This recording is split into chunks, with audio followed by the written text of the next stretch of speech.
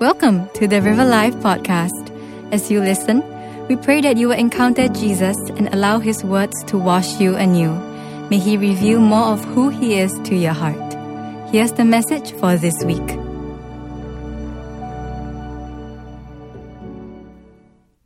Good morning.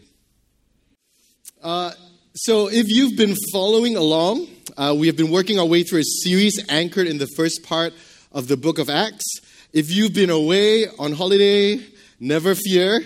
Today, by way of a sermon introduction, I decided I would offer you all a recap, a highlight reel of sorts of what has happened so far. If you watch any series on Netflix, this is the part where that little box appears at the corner that says skip recap. My request is do not click skip recap today. Track with me. Don't check your WhatsApp. Don't check Facebook or Instagram right now. We got to be ready because the highlight reel will go very quickly. Are you guys ready? All right, let's go.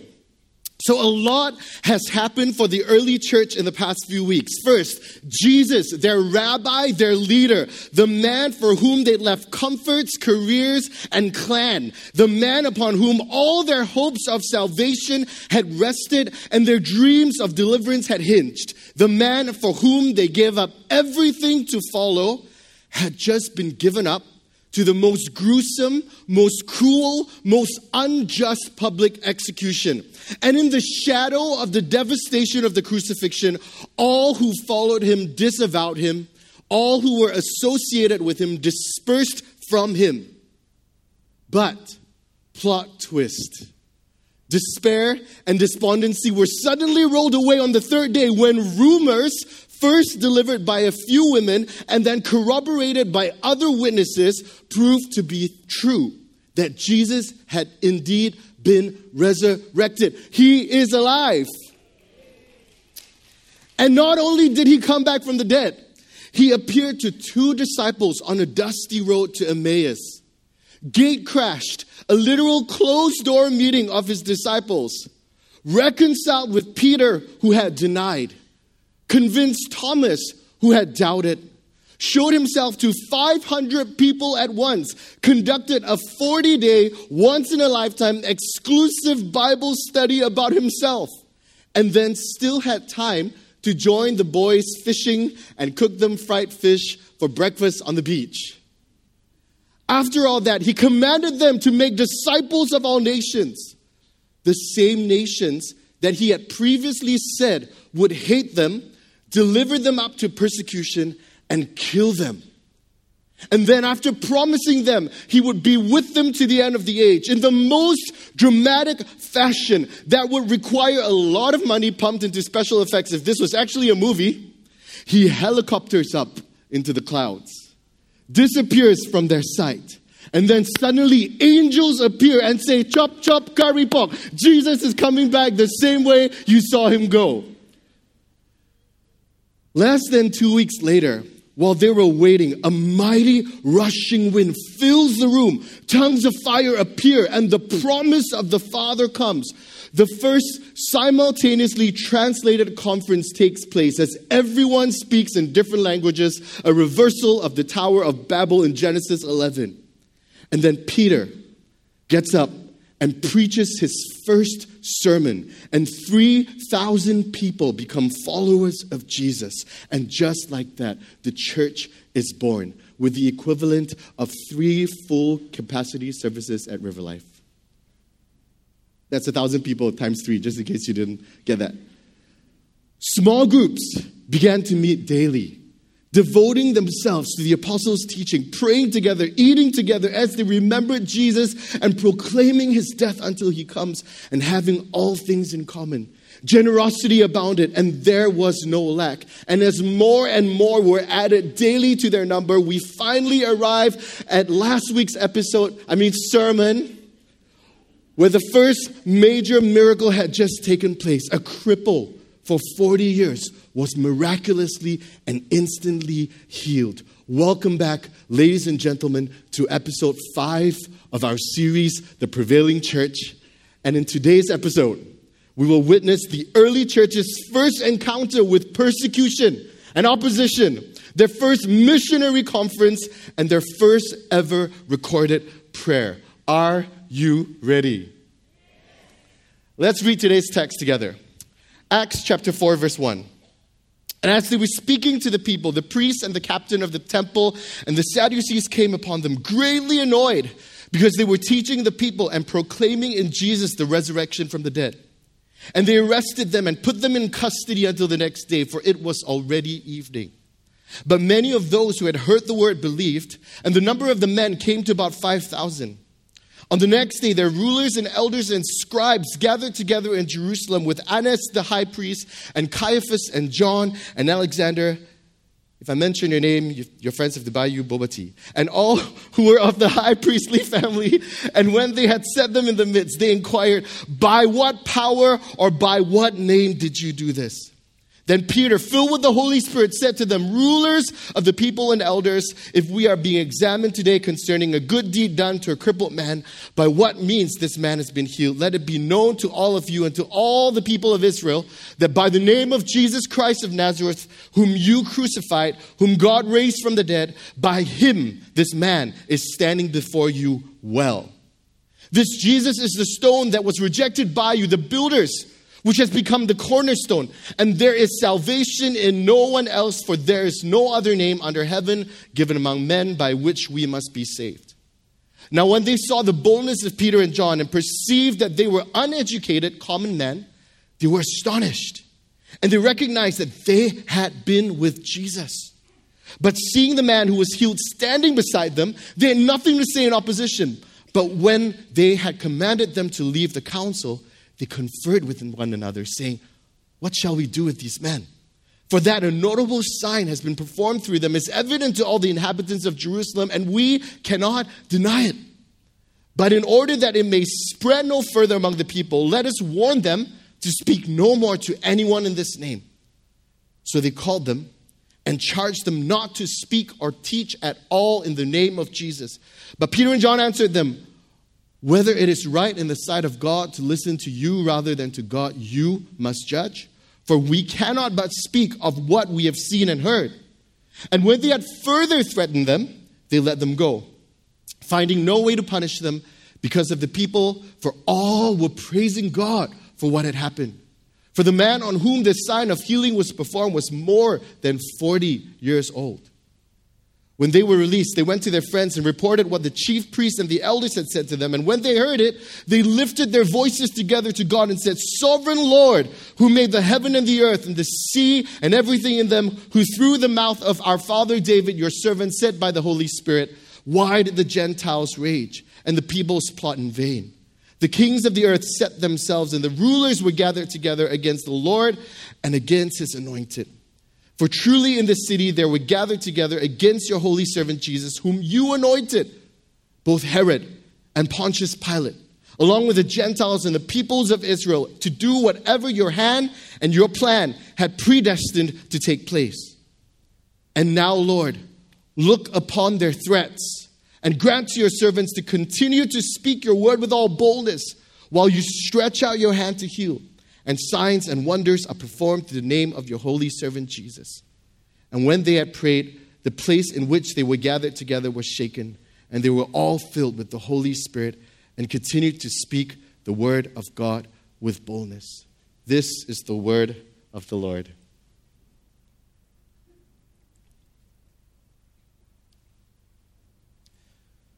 We live in an incredible time for learning. At our fingertips, we literally have access to look up anything we could possibly think of. Everything from solar systems to salsa dancing to sleep training. Sometime last year, when I was down with COVID and isolated for a week, after the first couple of days where I felt like death, I got better, but still had to wait for that T line to magically disappear. So instead of just binge watching TV shows, I thought to myself, now would be an amazing time to learn a new skill. So I asked my wife to kindly get a sketch pad and some pencils for me. We ordered them on Shopee. I was going to learn how to sketch. How hard could it be, right? So I did what every good millennial or younger person would do when you want to learn something. I YouTubed it. I learned about hatching and cross-hatching, stippling and shading, light and shadows. Everything seemed so easy, and I was convinced my dormant inner Leonardo da Vinci was about to emerge. The videos recommended starting with basic shapes and basic blocks to get a sense of how to shade your drawing. But that was too elementary for me. After all, I'd watched at least 3 episodes of videos on sketching. So I went straight to the human form. I decided I would sketch a picture of my beloved son, Levi. So I found a cute photo of Levi and went at it, hatching and cross-hatching my way to my debut artistic masterpiece. Would you like to see it?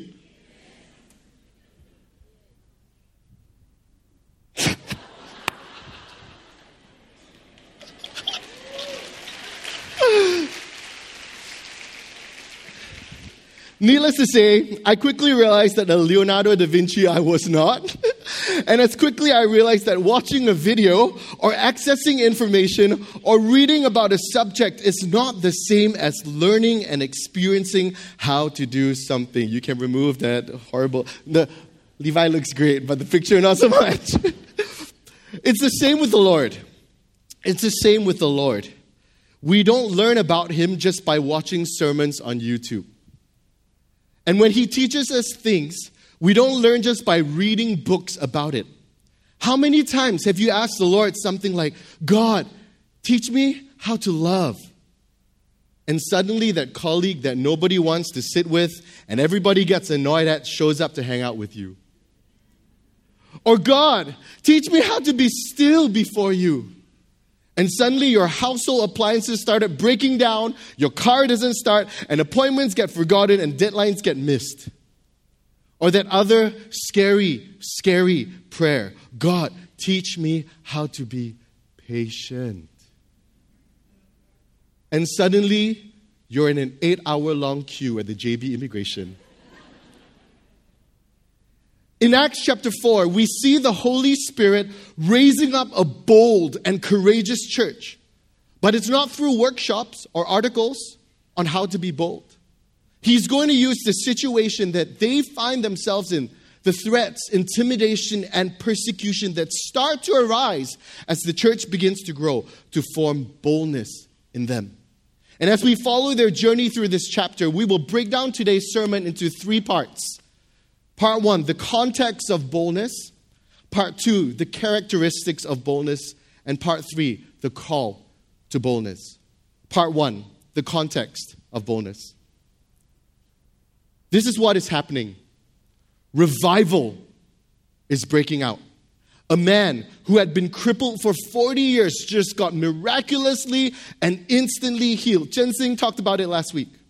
And following that healing, and Peter's second sermon, the church increases in size from 3,000 people on Pentecost to 5,000 men. Not bad for a second-time preacher, right? If you factor in women and children, that's easily upwards of 10,000 people. Jerusalem's population back then was estimated to be between 25 to 85,000 people. So 10,000 people deciding to follow Jesus overnight is a big deal. But then in the midst of the explosion of growth, they experienced their first whiff of persecution. This isn't even the full-blown persecution unto martyrdom that they will experience shortly after. Spoiler alert.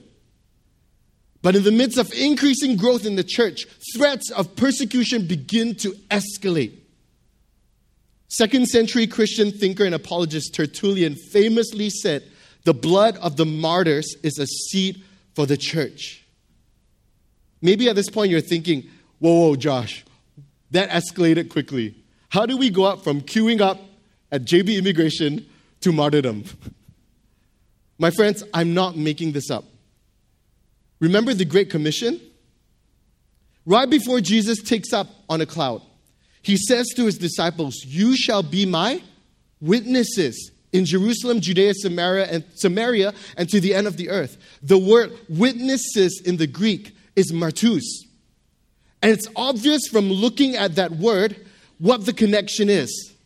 The very word for witnesses is the same word from which we get the word martyr, meaning those who are after his example have proved the strength and genuineness of their faith in Christ by undergoing a violent death. This may be a jarring revelation to the church today, because for many of us, witnessing simply means handing someone a tract, or inserting the word Jesus into our conversations, or inviting them to an Easter service or Alpha. Nothing wrong with these things, of course, but that's not what being a witness is biblically. This would not have surprised the early church, though.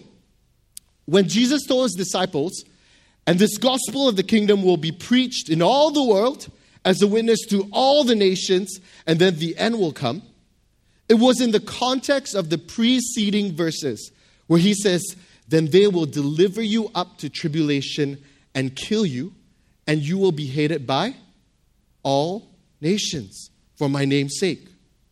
So when Jesus said to them, go make disciples of all nations, they knew exactly what they were getting themselves into. See, there seems to be a connection between trials, persecution, and martyrdom and the harvest. Even God had to sow his son to reap the world. We see this pattern carrying out throughout history. Martin Luther once said, the clearer the church recognizes Christ and testifies of him, the more certainly it will encounter the contradiction, the confrontation, and the hatred of the Antichrist. But maybe you're saying this morning, wait, Josh, correlation doesn't prove causation, and you're right. It's not always the case that persecution causes the church to grow, but there is a definite correlation. Church growth and persecution go hand in hand, whether it's because persecution refines the church so that it produces growth both in quantity and quality, or whether it's because the church is increasing in nations without religious freedom, so therefore persecution increases.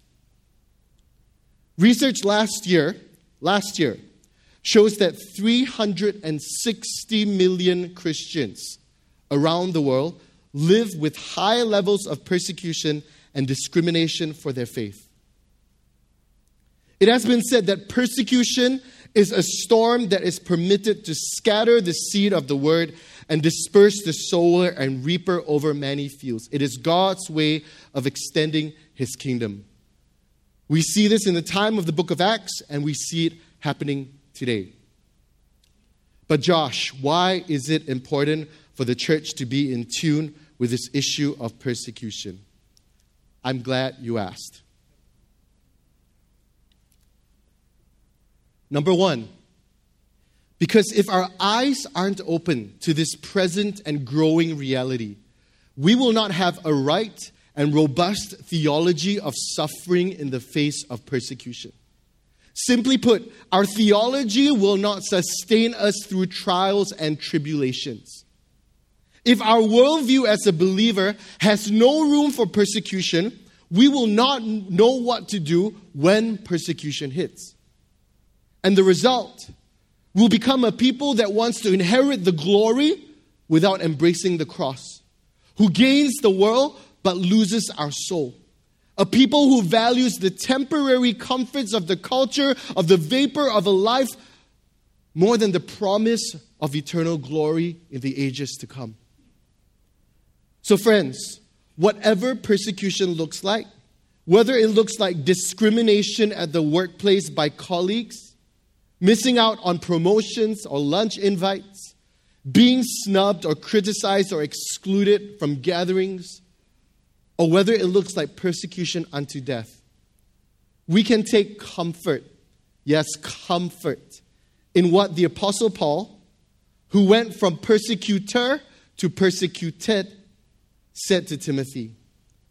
And he said, all, not some, all who desire to live godly in Christ Jesus will suffer persecution. So the first reason to be aware of the context of persecution is this, so that we cultivate a healthy and biblical perspective on suffering. The second reason is this. It's so that we will not become numb and disconnected from the body of Christ that is suffering and being persecuted. Let's get real, right? When was the last time we spared a thought for the 5,261 Christians killed worldwide last year for their faith? When was the last time we thought about Korea, not in the context of KBBQ, BTS and Blackpink, our next holiday destination, but in the context of our brothers and sisters just north of that border, where a new anti-reactionary thought law prohibits anyone from even possessing a Bible, and where one could be killed on the spot simply for being a Christian? Or closer to home, when was the last time our hearts were gripped for Myanmar? It's more than the country where your helper who cooks and cleans your house comes from. It's where today more and more Christians are becoming refugees in their hometowns, denied access to food and to healthcare. It's where today government forces attack Christian villages and churches.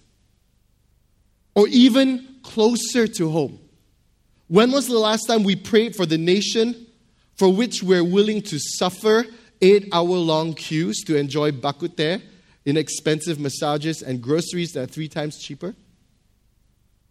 Will we be willing to suffer along with our Malaysian brothers and sisters, where in recent years at least one pastor has been abducted and continues to be missing until today, where millions are prohibited from turning to Jesus for fear of excommunication, persecution, and death?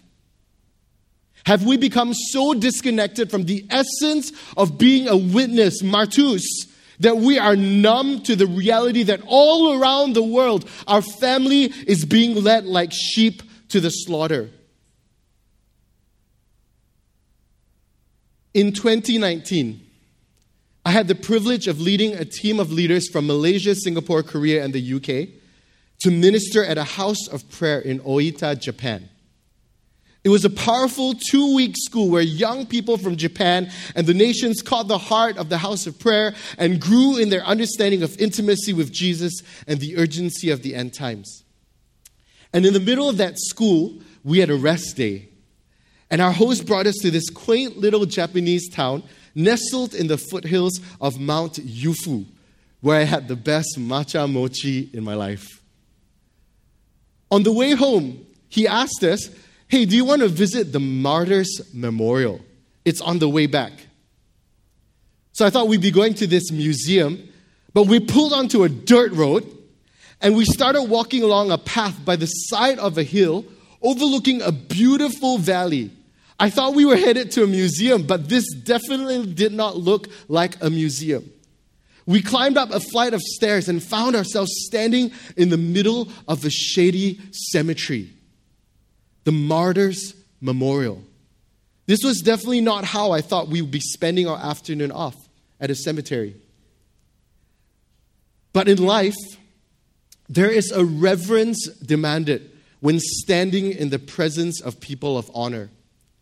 It suddenly occurred to me that we were surrounded by a company of men and women who not only deserved respect, but who, like Stephen in the Bible, probably saw the Son of Man standing at the right hand of God upon completion of their earthly race.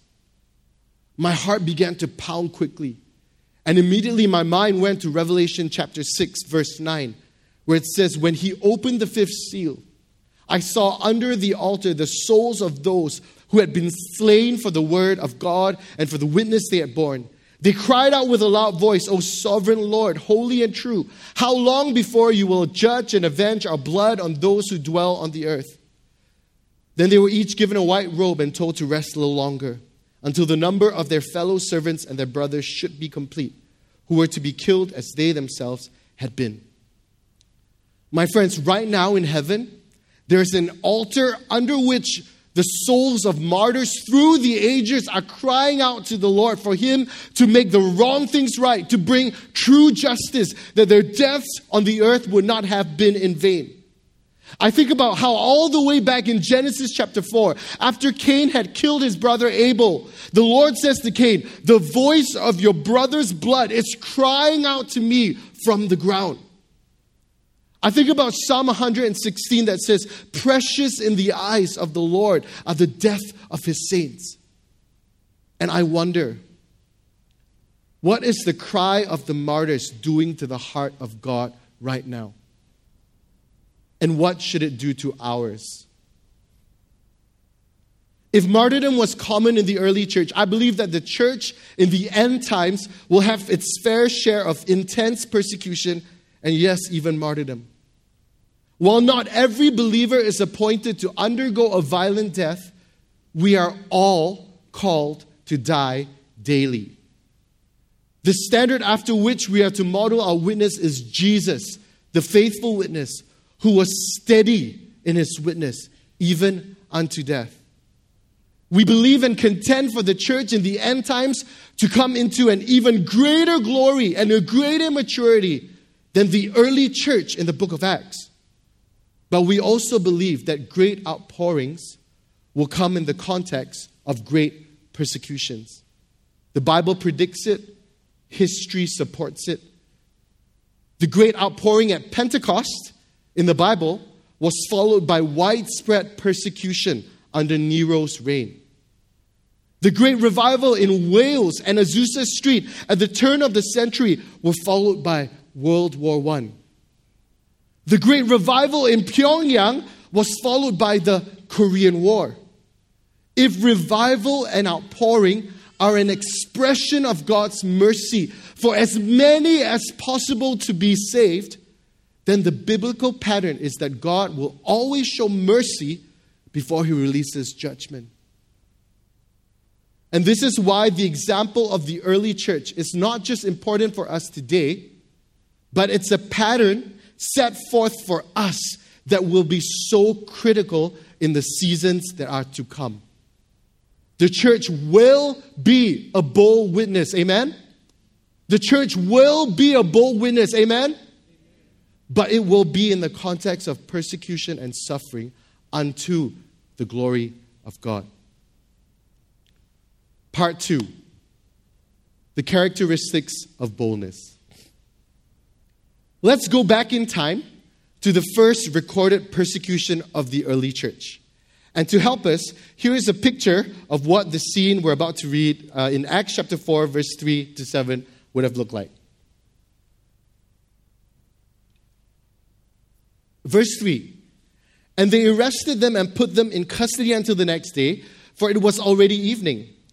You can keep that picture there. "But many of those who had heard the word believed, and the number of the men came to be about 5,000. On the next day, the rulers and elders and scribes gathered together in Jerusalem with Annas the high priest, Caiaphas, John, Alexander, and all who were of the high priestly family. And when they had set them in the midst, or in the center, they inquired, 'By what power or by what name did you do this?'" So imagine with me right now, 70 men that formed the council known as the Sanhedrin, or in terms that we would understand today, they were like the Supreme Court. And they were seated in a semicircle, you see that? In a hall called the Hall of Hewn Stones. This semicircle comprised the who's who of the most prominent and powerful religious leaders in Israel. The rulers were the Sadducees or the chief priests. The elders were the family heads and heads of tribes. And the scribes were all Pharisees, and they were experts in the law. These were the people who tried the most serious offenses and pronounced the severest penalties, including death by stoning. And these were the exact same people who only weeks earlier had unjustly condemned Jesus to death. Now imagine with me, Peter, John, and the healed crippled man in the middle of this hall, surrounded by 70 of the most influential men in the city, gathered for one purpose and one purpose only, to accuse them. Talk about the intimidating power play. How many of you want to be standing in the middle of that circle right now? But it's precisely here that we are introduced to the characteristics of biblical boldness. Verse 13 says, when they saw the boldness of Peter and John and perceived that they were uneducated common men, they were astonished. And they recognized that they had been with Jesus. When they saw the boldness of Peter. Peter. Do you guys remember Peter? The guy who, when Jesus was explaining that he had to die and be raised, dared to rebuke Jesus and then got told, "Get behind me, Satan." The guy who got to witness the transfiguration. But then he opens his mouth to speak and becomes probably the only human being in history to be told audibly by the Father in heaven through a voice in the cloud, "Stop talking and listen to my son." The guy who vowed in arrogance never to leave Jesus, even if everyone else does. "I will not leave you, my Lord." But who in the faint flickering light of a courtyard fire was intimidated by a servant girl and ended up denying his Lord 3 times. That Peter. But that Peter, now filled with the Holy Spirit, stands not before a servant girl in the shadows, but with a miraculously healed cripple in full view of the angry Jewish leaders who sentenced Jesus to death, and fully identifies with his Lord. "Let it be known to all of you and to all the people of Israel that by the name of Jesus Christ of Nazareth, whom you crucified, whom God raised from the dead, by him, this man is standing before you well." It is that Peter, now filled with the Holy Spirit, who speaks in boldness and truth.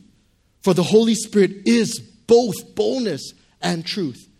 He says, "This Jesus is the stone that was rejected by you, the builders, which has become the cornerstone.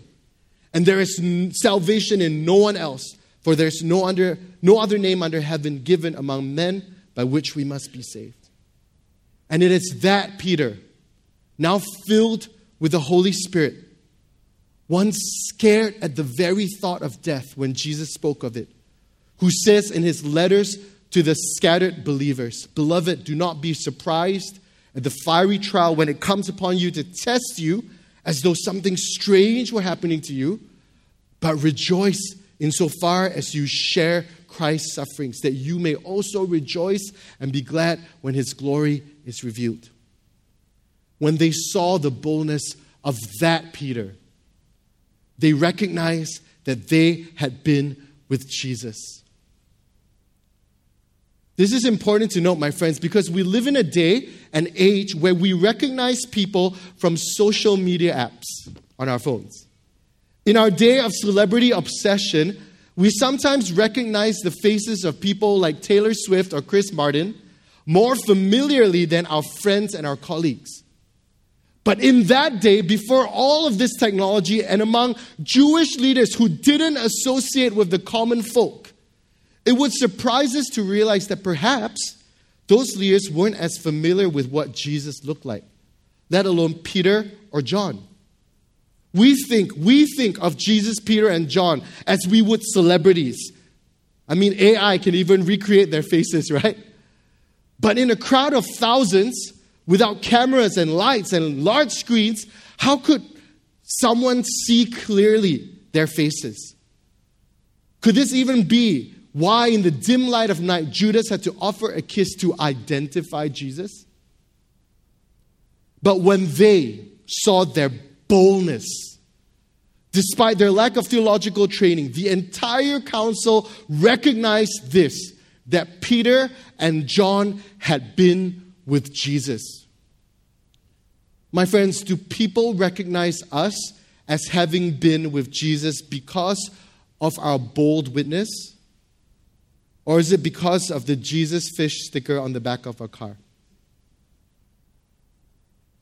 The word boldness in the Greek is parrhesia and carries the meaning of to tell it all. not holding anything back. And in response to their boldness, the Sanhedrin issued the very first gag order on the early church, commanding Peter and John not to speak about Jesus, not to tell it all at all. My friends, what would your response be if you were commanded not to speak of Jesus in your workplace or in your school? Or if you were ordered to only speak of Jesus to certain people and not to others? Verse 19 says, Peter and John answered them, whether it is right in the sight of God to listen to you rather than to God, you must judge. But for us, we cannot but speak of what we have seen and heard. My friends, perhaps the question that we need to answer before deciding what we would do is this. If the disciples could not but speak of what they had seen and heard, then what have we seen? What have we heard? We can only testify of what we've witnessed. We can only reveal what we behold. Perhaps the only way that the church in the last days will be the faithful witness that proclaims the gospel of the kingdom to the ends of the earth is by rediscovering what it truly means to behold Jesus intimately and as tangibly as the disciples did. Perhaps then we could also say we cannot but speak of what we have beheld. My friends, if the context of boldness is persecution and suffering, then these are the characteristics of boldness that we see. Number one, boldness comes from the Holy Spirit. We see this evidence in Peter's transformation from denier to proclaimer.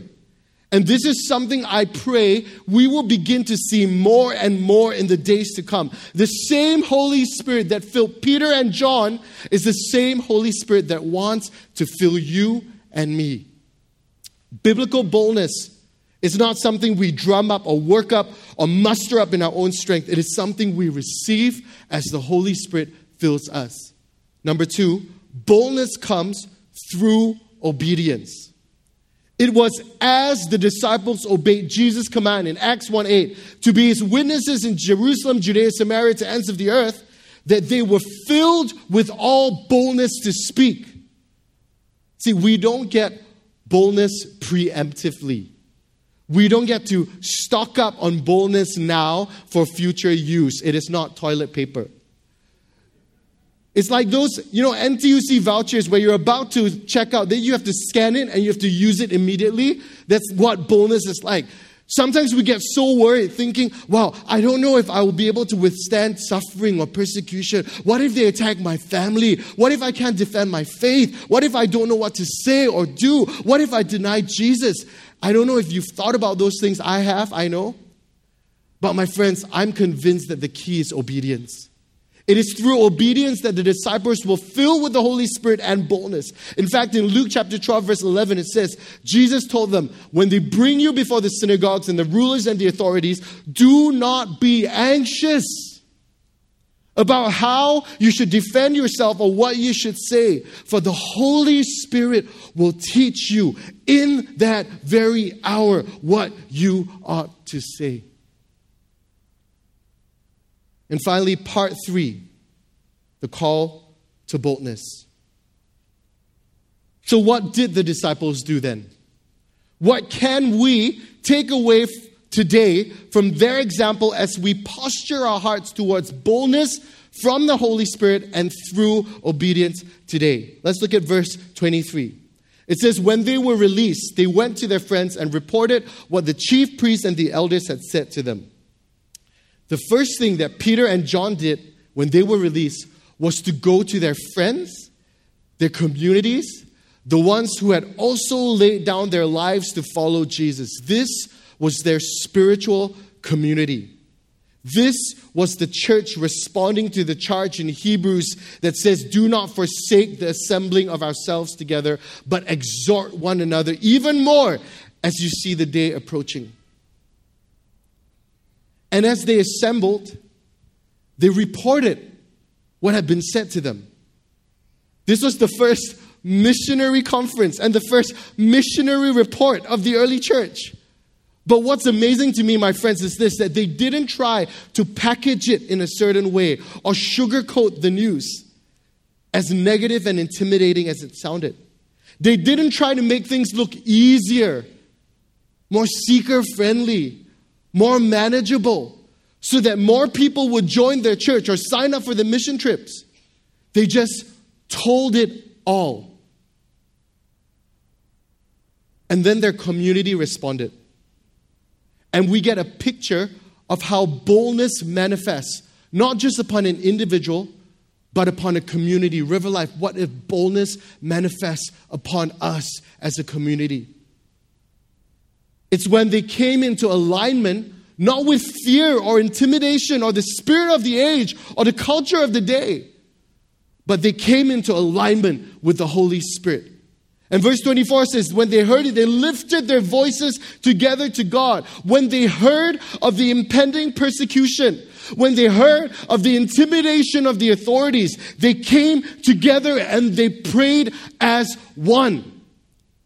This is the first recorded prayer of the early church. And I believe it was recorded as a gift from the early church to the church through the ages and even to the church at the end of the age today. So let's look at what they prayed. It's a short prayer that doesn't take more than 90 seconds to pray, but I believe it will serve as a blueprint for the praying church in the days to come. What did they pray? Verse 24, I'm just going to read this to you. But as I read this, would you pray this? Would you join your spirit with the prayer of the early church that's been prayed through the ages till today? It said, Sovereign Lord, who made the heaven and the earth and the sea and everything in them, who through the mouth of our father David, your servant, said by the Holy Spirit, why did the Gentiles rage? Why did the peoples plot and invade? The kings of the earth set themselves, and the rulers were gathered against the Lord and his anointed. For truly in the city they were gathered together against your holy servant Jesus, whom you anointed, both Herod and Pontius Pilate, along with the Gentiles and the people of Israel, to do whatever your hand and your plan had predestined to take place. And now, Lord, look upon their threats and grant to your servants to continue to speak your word with all boldness. Stretch out your hand to heal, that signs and wonders will be done through the name of your holy servant, Jesus. The first thing they did together as a community, we're not quite there yet. The first thing they did together, but thanks for being here. We'll get there really soon. The first thing they did together as a community was to remind themselves, take note of this, they reminded themselves of the absolute sovereignty of God.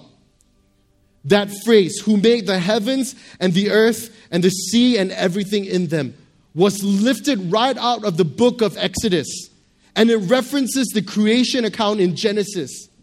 And throughout Scripture, this phrase was often used in prayers whenever people were going to ask God to move in power. Why? Imagine what it would do to their hearts when confronted with the Sanhedrin, the highest religious powers in the land, that they were able to appeal to a power far greater than theirs, the one who created everything. And that's one of the most powerful things about starting our prayers, not with petitions, but with praise. It reminds our hearts that are so prone to forget who God is and what He has done before. The second thing that they prayed as a community was Scripture. They prayed Psalm chapter 2, which is a messianic psalm that points to Jesus and what He will do both in the first and second coming. They connected a psalm that had been written 1,000 years before to a situation they were facing in the present. The psalm said, why did the Gentiles rage? The Gentiles were raging. Why do the peoples plot in vain? The peoples of Israel were scheming to kill Jesus. The kings of the earth, Herod and Pontius Pilate, The rulers, the Sanhedrin, they were gathered together against Jesus. My friends, this is so important to learn in our prayer lives and to apply. Why? Because that's when we pray through Psalms like Psalm 2, as much as it was partially fulfilled in the book of Acts, there's coming a day. And if you read the rest of Psalm chapter 2, you'll see what it is. That the nations of the earth will rage against Jesus when he returns. And in that day, the response of the early church must become the response of the end-time church. What was their response? If you were facing threats of imminent persecution and suffering, and if you could stand before the creator of heaven and earth, the sovereign God, how many of us would immediately pray, Lord, look at their threats, deliver us, protect us, save us, or something to that effect? I think that would probably be my first response, to be honest. But here's what the early church prayed.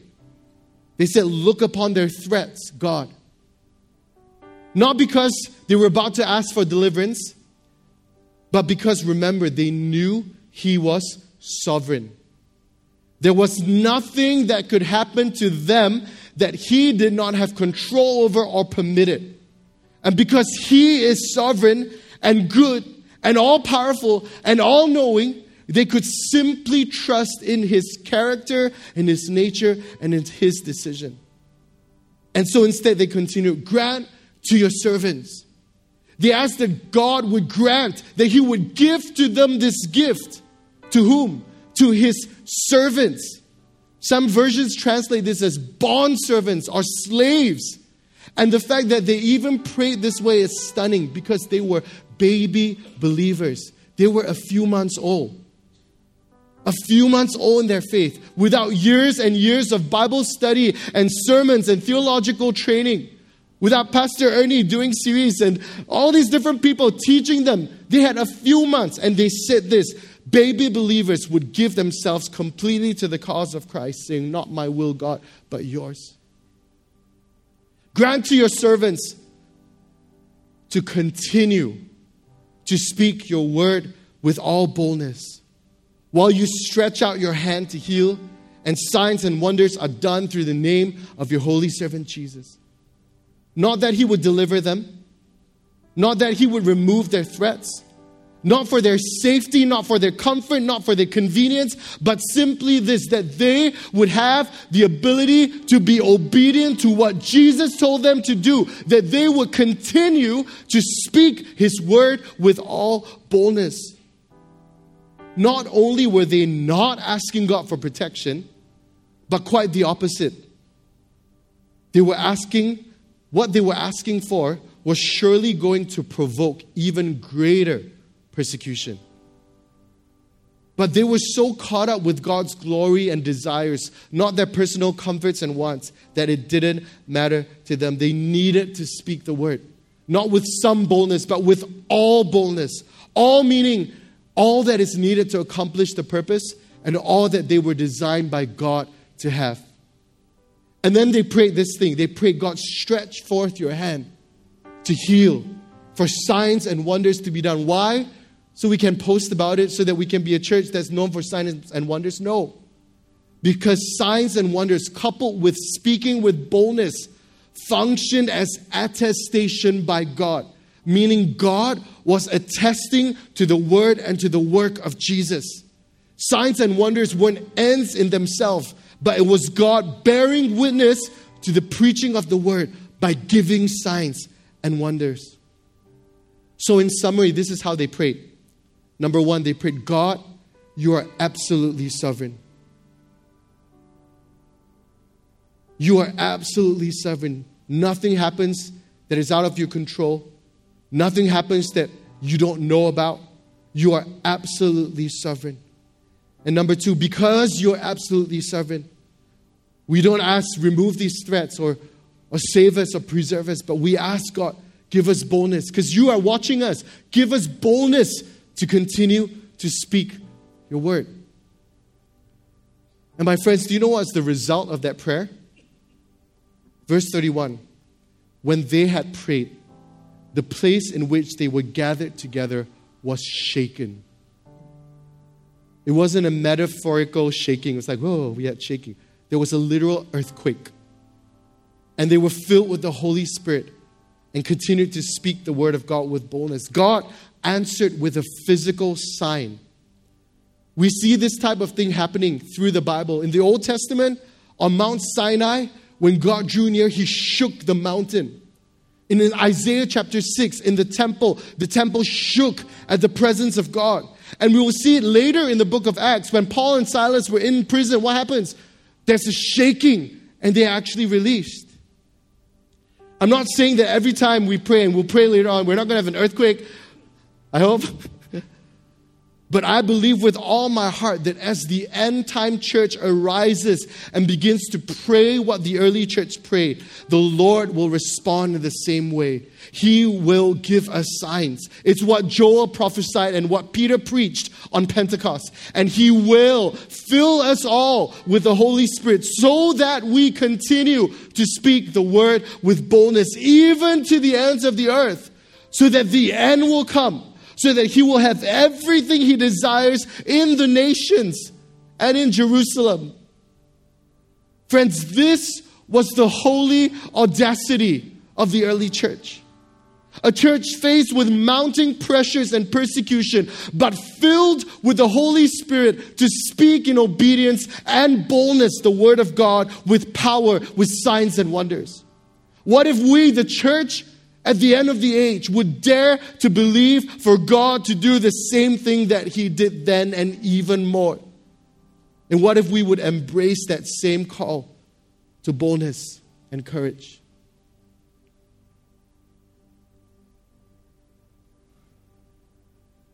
A few weeks ago, the Tuesday after we were all anointed with oil on Pentecost Sunday, the staff team went on a prayer walk in the Tampines North Estate.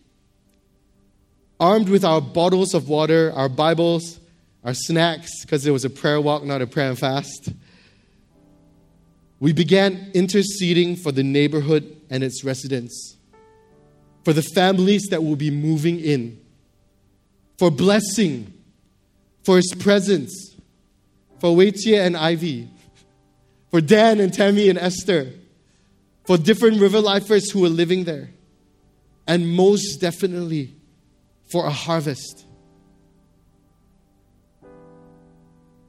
For as we walked, I was reminded again of how the Lord over the past few years has been speaking to us as a church. Behold, I'm doing a new thing.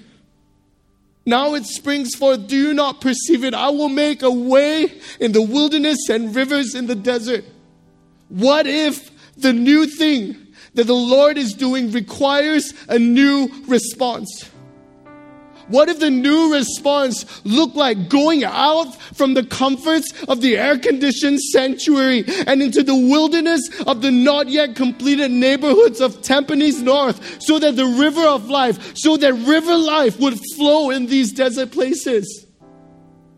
And what if that means that the task ahead would sooner or later bring with it intimidation or persecution? And what if that is why he's wanting to fill us anew with his Spirit, that we would be a church that continues to speak the word of God with all boldness? See, the book we're studying today, it's called the Acts of the Apostles, but really it should be called the Acts of the Holy Spirit. Because it is all about the Holy Spirit. And it's all about what the Holy Spirit is doing in the church today, in between Jesus' ascension and his second coming.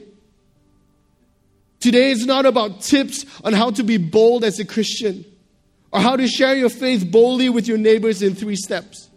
Today, it's about renewing our relationship with the Holy Spirit and standing with him as we look at the days to come, at the harvest that is ready, at the price that we will have to pay so that the Lamb receives the reward of his suffering. River Life, do you know how much he has invested into this church? Do you know the way that he's kept you through the years of shaking, that you might be here. Do you know the way that He's drawn many of you back to this house? We don't have much to offer, but the Lord is here. He is looking upon us and He's saying, I want something to come forth. I am doing a new thing. But where's the church that would respond to Him this morning and say, you are sovereign God. You saw everything in our history. You see everything in our present, and you know what's going to come. And in that place, we can trust you completely. With our leaders, we can trust you completely. With our sermon series, we can trust you completely. With our everything that we sit and we are consumers and we criticize, but we can trust you in that, because all He's looking for is a people who would say to Him today, Sovereign God, look upon their threats. But grant me today boldness to continue to speak your word. That my voice won't be silenced by the comfort of the culture. My voice won't be silenced by anything that I feel, by anything that I'm disgruntled over. But I would be faithful to the end to speak your word. And as we look at what is ahead, the invitation that I feel the Lord giving to us today is, will we pray the same prayer that the early church prayed? Would you stand and join me as we pray this as we close today's sermon?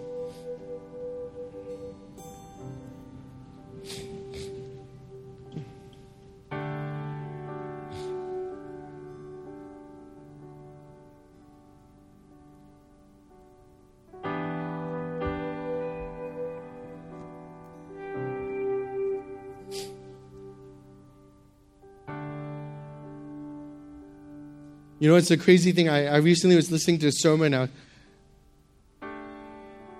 it talked about how, you know, when we pray, we kneel. But that was actually what happened in the Greek culture, in the Roman culture.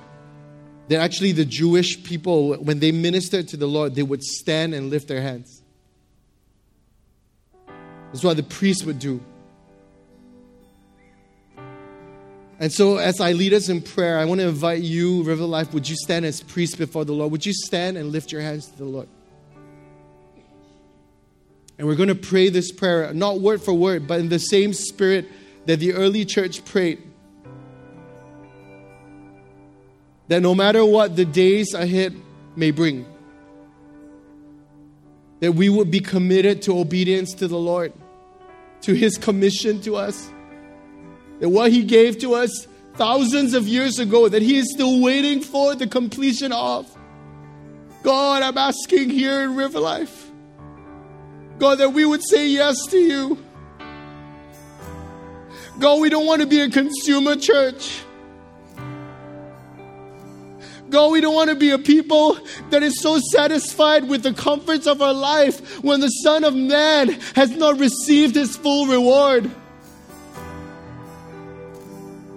God, we don't want to build our home when, Jesus, you're waiting to make your home with us.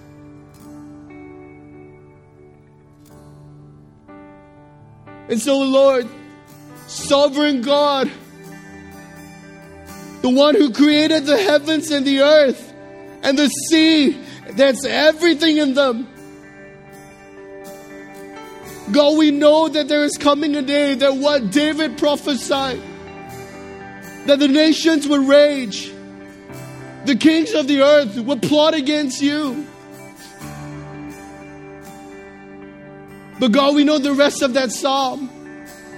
We know that you're raising up sons and daughters who would ask you for their inheritance. Jesus is asking you for His inheritance. And we, your sons and your daughters, we're asking for that inheritance. Give us the nations, God. Give us the nations as an inheritance, Lord. Do whatever it takes, God. We're asking for Singapore. We're asking, it's too small a thing to ask for just Tampines North, God. We're asking for Singapore. We're asking for this region. We're asking for Korea. We're asking for Myanmar. We're asking for Malaysia, God. We're asking for the ones who are suffering right now Not that you would stop suffering, but grant them boldness, God. Grant them boldness to speak your word. Grant us boldness to speak your word, God. And God, we ask, look upon the threats. Look upon the persecution that's coming and already is here.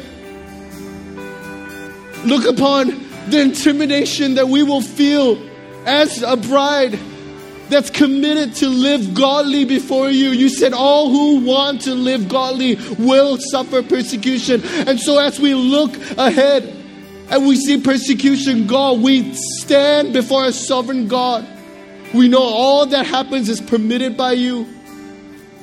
And so we ask you today, not that you save the vapor of life that we have in this side, but that we would stand burning with you in the ages to come. That we would not gain the world but lose our soul. That in the day that we see you, we would not be ashamed because of the way we lived on this side of eternity. But as we confess you before God, you will confess us before men.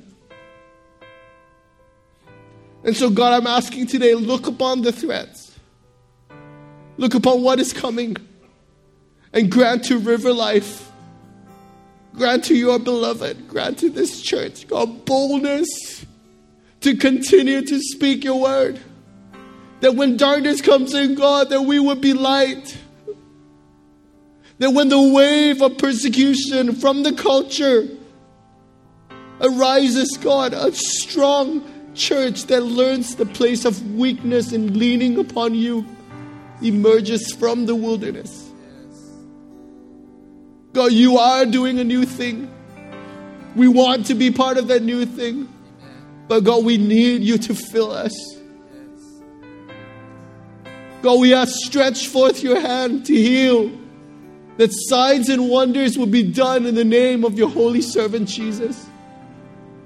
God, not so that we just have healings. No, but that the preaching of your word will be accompanied by a demonstration of your power, God. Father, every believer, not just the leaders.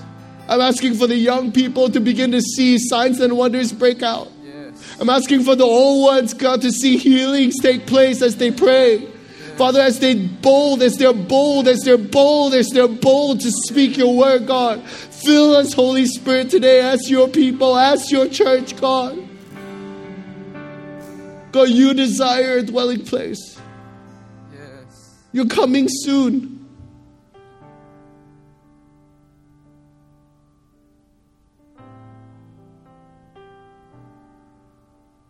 So grant to us, God. Give to us that gift. That we would speak your word with all boldness. And we pray what the Apostle Paul prayed in Ephesians 6. That utterance would be given to us. That we would boldly open our mouths to make known the mystery of the gospel for which we are ambassadors in chains. That's the kind of church you want from us, God. And that's the kind of church we want to be, Lord. So even as the worship team leads us, would you just respond to the Lord? He wants to fill every one of us. They were all filled with the Holy Spirit. And they spoke the word with boldness. So just lift your hands to the Lord. Thank you for listening to the River Life podcast. We hope that you've encountered Jesus through the Word. If you'd like to connect with community or find out more about River Life Church, find us on Facebook, Instagram, or head on over to riverlife.org.sg. God bless and have a great week ahead.